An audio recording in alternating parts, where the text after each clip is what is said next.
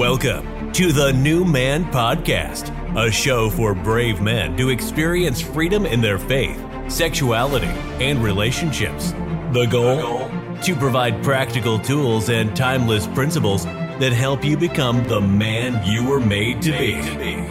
And now, your host, Sathya Sam. What's up, everybody? It's Sathya Sam here, and greetings from sunny Jamaica. A wagwan to each and every single one of you. Hope you guys are doing well. So I'm recording these episodes in batch, right? Usually I do 4 or 5 episodes per week, which is awesome. Like I thoroughly enjoy them, and it's lots of fun. But I'm doing my first batch here in Jamaica, and you guys probably couldn't tell in the last episode, yesterday's episode. But man, I was sweating through that whole thing. It's so hot here, and I forgot to turn the fan on. In Jamaica, basically every house has a ceiling fan in every room and an air conditioner in every room. So they don't have like an air conditioner unit for the whole house. And it's not like one of those air conditioners that hangs outside the window. It's not like a window unit. It's the kind of air conditioner that you put up kind of where the ceiling and the wall meet. And I don't know exactly why, but they're these small units, and they're meant to kind of cool off a room. So I got the fan going. It's helping a lot. And hopefully I don't sweat through my shirt this episode. It's just hilarious when it's one thing when you speak on a stage in front of people, there's lights on you, adrenaline's running, and you might sweat. That's pretty understandable. It was just funny, like I'm sitting here in my house all alone, my wife's out, and I'm sweating, doing absolutely nothing, talking into a microphone with a couple acoustic foam panels beside me. So anyway, just a little day in the life here of Sathya. If you didn't listen to yesterday's episode 117, Why is Relapse a Part of Recovery? I highly recommend you do so before you listen to today's episode. It's not necessary, but it will add some depth to your understanding of what we're going to go through. Today's episode is very simple. We're talking about how Jesus was tempted in every single way. And it's really interesting. When you dig into Scripture, man, there's so much to every single Scripture you read. There is so much. And this is one of those scriptures for me that I've read through again and again and again and again and again, because it has been really liberating as I've started to deeply comprehend some of the nuances of this text. So we're going to talk about it a little bit today and sort of the implications that it has for you and I. I want to just start by saying that if Jesus was tempted and yet was sinless, then to be tempted is not sin. Maybe you need to think about that one for a minute. If Jesus was tempted, yet he was sinless, then to be tempted cannot be sin. So that means that when you are tempted to watch porn, when you're tempted to look at a woman lustfully, when maybe you're tempted to go further with your significant other than the relationship might merit, it's not sin. Having the temptation is not sin. Because if it was, then Jesus could not have been tempted. Yet if we look at the life of Jesus, we see that on multiple occasions he was tempted. Most notably, Luke chapter 4. In Luke chapter 3, Jesus is baptized. In Luke chapter 4, he is led into the wilderness by the Spirit of God, where he is tempted. Now, it depends on how you read the scripture, but I personally read it that for 40 days, Jesus was tempted. After those 40 days were done, he was then tempted 3 more times. And it is those 3 temptations that we actually have written record of in the book of Luke. Now, I'm not going to go into all of them, but the point here is that Jesus was tempted day 1 of his ministry. And this is a very frequent occurrence in Scripture. We see that when people start to step into their calling, when they start to step into their promises, often the very first thing they encounter is challenge. If you look at the Israelites when they enter the promised land, like this area that they were contending for generations. It took them a really long time to get there. And you would think that because it took them so long, like they're finally there and like it's just going to be all daisies and roses. And yet the first thing they encounter are the walls of Jericho. So it just puts it in perspective a little bit that sometimes to step into your calling, you actually have to hurdle the biggest challenges. And that you may think when you finally enter those seasons of promise that everything's easy. It's not easy at all. In fact, the only way that you survive in your promised land is if you won the previous battles that got you there so that you have the strength, resource, skills, and authority necessary to win the battles in the promised land itself. Now that is a bonus. Okay, that's not the focus of today's episode, but it's worth noting. So here's Jesus in Luke 4. He is tempted, and he resists the temptation. Now, let's actually dissect what it means for Jesus to be tempted, because the devil basically says to him, here are the things I will give you. You can get authority and glory, and your name will be above all the other names. He's trying to entice him with all the different things that man would typically cave into, or at least is more prone to caving into. Now, the reason this is a temptation is simply because the enemy has made it a temptation. It's not that Jesus has this gaping wound or this vulnerability that Satan is exposing. It's not those existences that make it a temptation. It is simply the enemy that says, hey, what if? Did God really say that? Hey, why don't you just turn those stones into bread? It's the thought. It's the idea. Now, Jesus is exposed to the thought. We don't know that he entertains it. We don't know that he thought about it. But everything that the scripture tells us indicates he didn't. In fact, it tells us that Jesus had a pretty quick response, and it was always anchored in the truth. He knew scripture. He quoted it regularly in his ministry and certainly in these experiences with the enemy. And so it goes to tell you that just because you had a temptation, if Jesus is tempted in every single way, but he's without sin, it means that yes, the enemy presented an opportunity for him that is tempting, the opportunity for more authority, for a more glory, for whatever it might be. Jesus was tempted, but he said no, and he said no, and he said no. So Jesus is acknowledged as sinless, not because of the presence of a temptation, not because the enemy tried to entice him with something, but rather because of his response. Now, for you and I as imperfect humans, unfortunately, our responses are not always as immaculate. The enemy may present something that entices us a little bit, and we entertain it. We think about it. We start to imagine it. And that is where things become sin. So I believe that Jesus was tempted in every way. One way or another, opportunities were presented to him. But he quickly said no.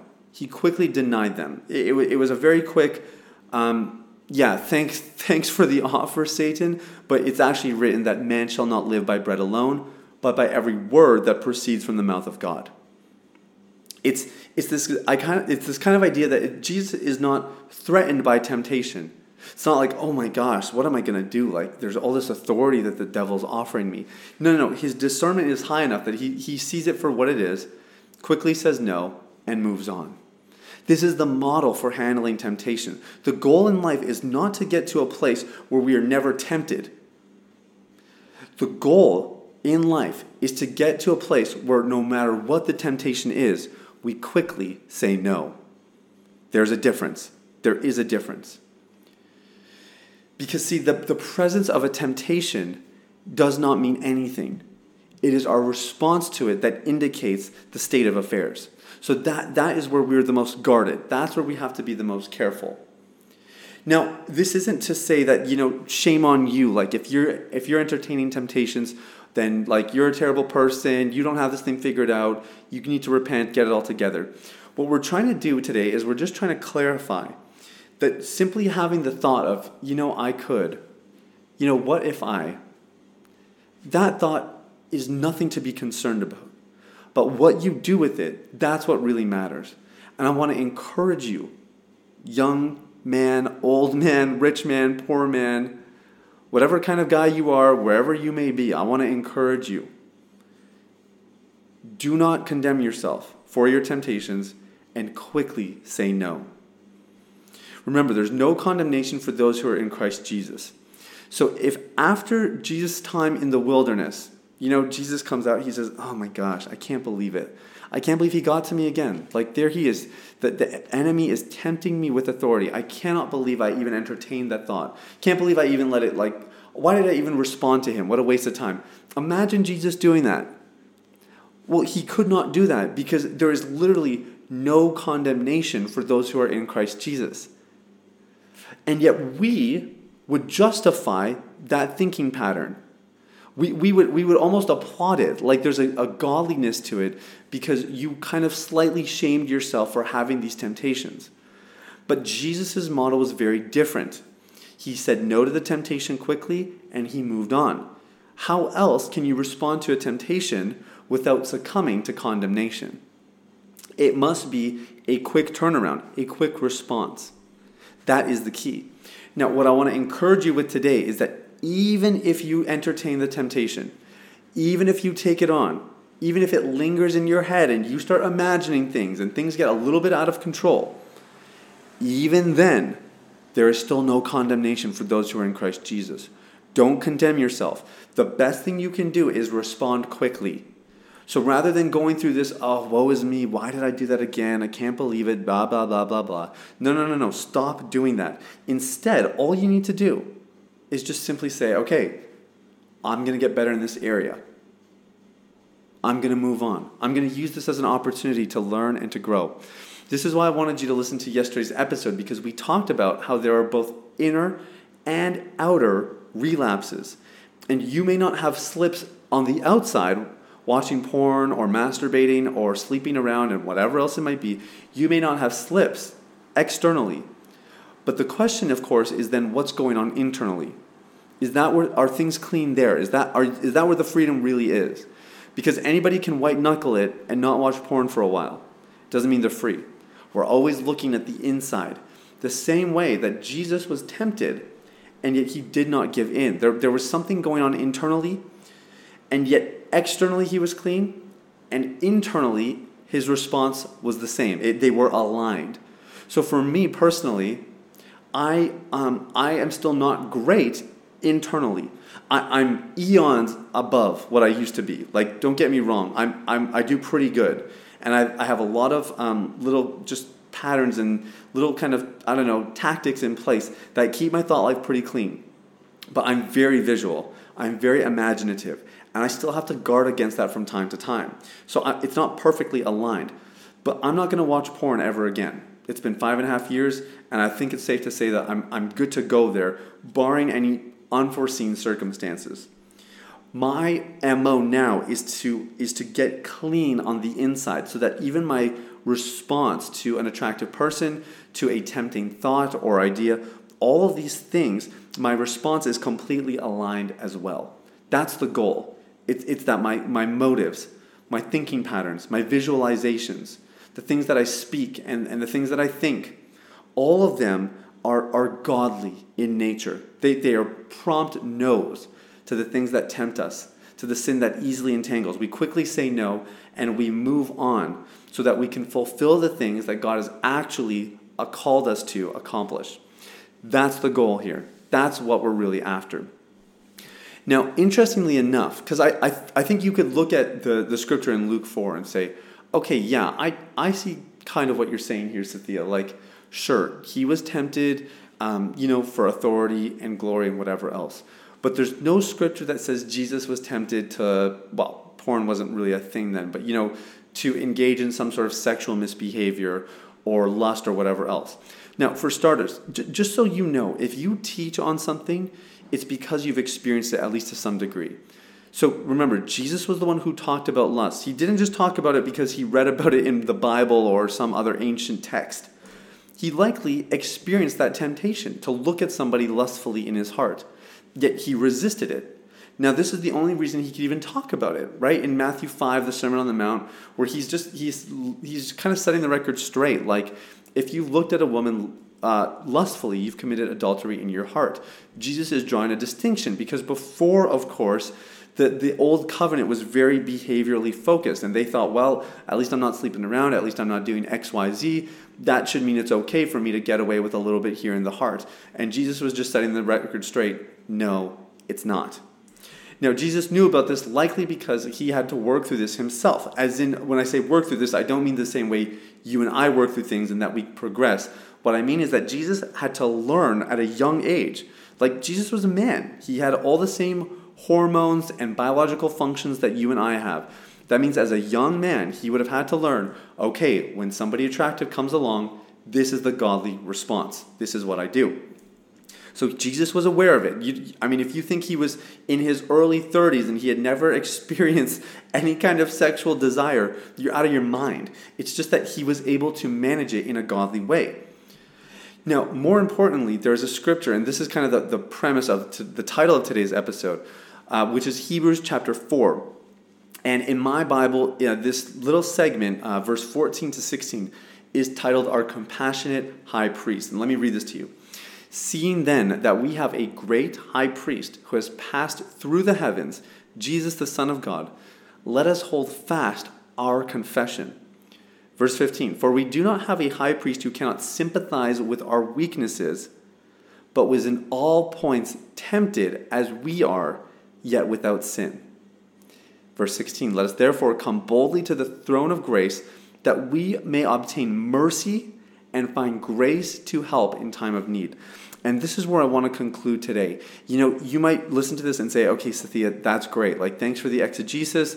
Hardly an exegesis, but, thanks for exploring scripture. Thanks for, giving us a bit of context. We get it. Jesus was perfect, and here's why. And here are the things that I should be doing. But Sathya, I'm struggling here. I am the one who is tempted and also with sin. First of all, let me just say it. I've been there. I know it's difficult. I know how hard it can be. I totally get it. Verse 16 offers us everything we need to get started. Let us come boldly to the throne of grace, that we may obtain mercy and find grace to help in time of need. Mercy is the thing that pardons us from the consequence of sin. Mercy is the thing that says, look, for what you've done, the wages of sin are death. That's mercy. Pardon me, that's the consequence. But mercy says you don't have to take on that consequence. You don't actually have to be killed for your sin because of the shed blood of Jesus. But secondly, we find grace. Grace is not pardoning. Okay, that's commonly said. Like, people say, oh yeah, there's grace for that. No. There's mercy for that. There's mercy for your shortcomings. But grace is divine empowerment. Grace is the ability to live according to the standards of Jesus. That's why it says to find grace to help in time of need.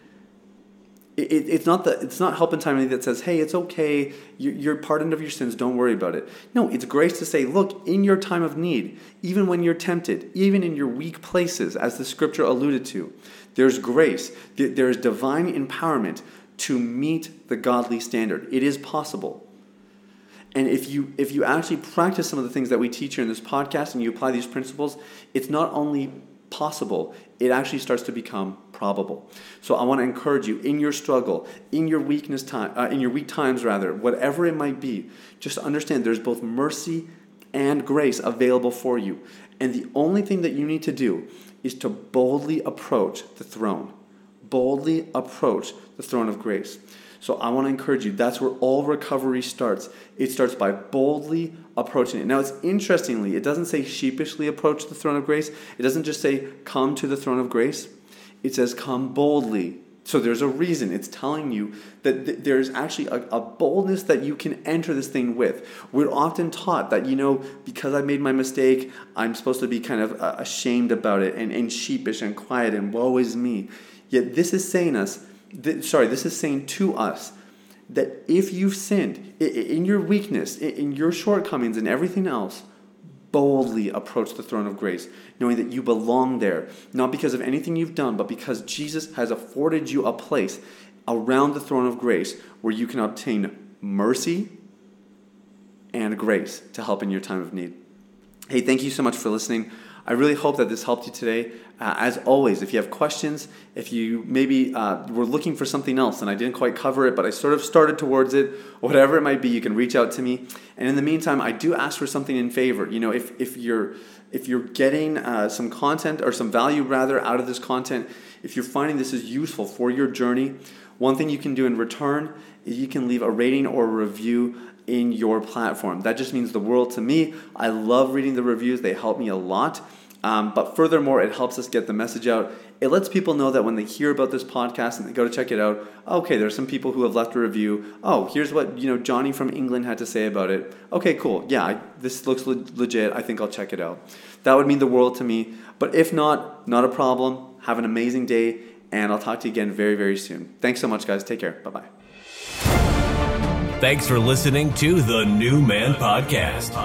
If you enjoyed this episode and you'd like to help support the podcast, you can share it with others, post about it on social media, or leave a rating and review.